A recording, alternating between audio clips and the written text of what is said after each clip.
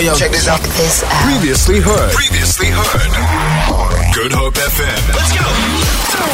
Apparently, Cher basically conducts herself like she's in a Martin Scorsese film as the lead, running a empire.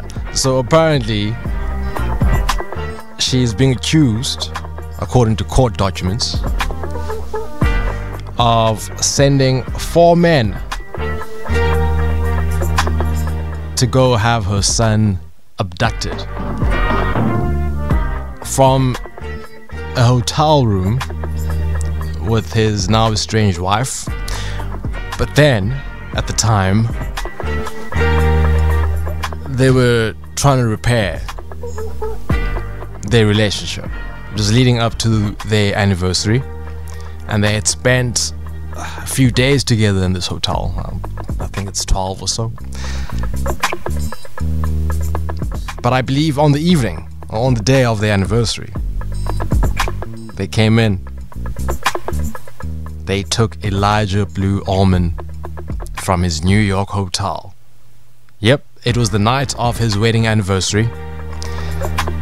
And Mama said, no, no, it's not that simple. It's not that simple. Cher is not necessarily the villain. I'm not trying to paint her in that way. Calm down. And before we continue with this tale, I have to be honest, I always panic about my pronunciation of her name. Is it Cher? I don't know, but I'm just gonna go with Cher. Anyways, her son, I suspect, was needing some sort of intervention because he has, for many years, battled narcotics abuse. It runs in the family. Apparently his dad has troubles with that. Apparently Cher's dad as well had trouble with that. And so I suspect that Mama said, no, I don't feel good about what's happening in this hotel. I don't trust that it is what they say.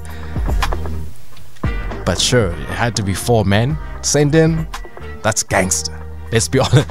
That's Martin Scorsese. I'm in Casino and I don't know what's happening, but that's gangster.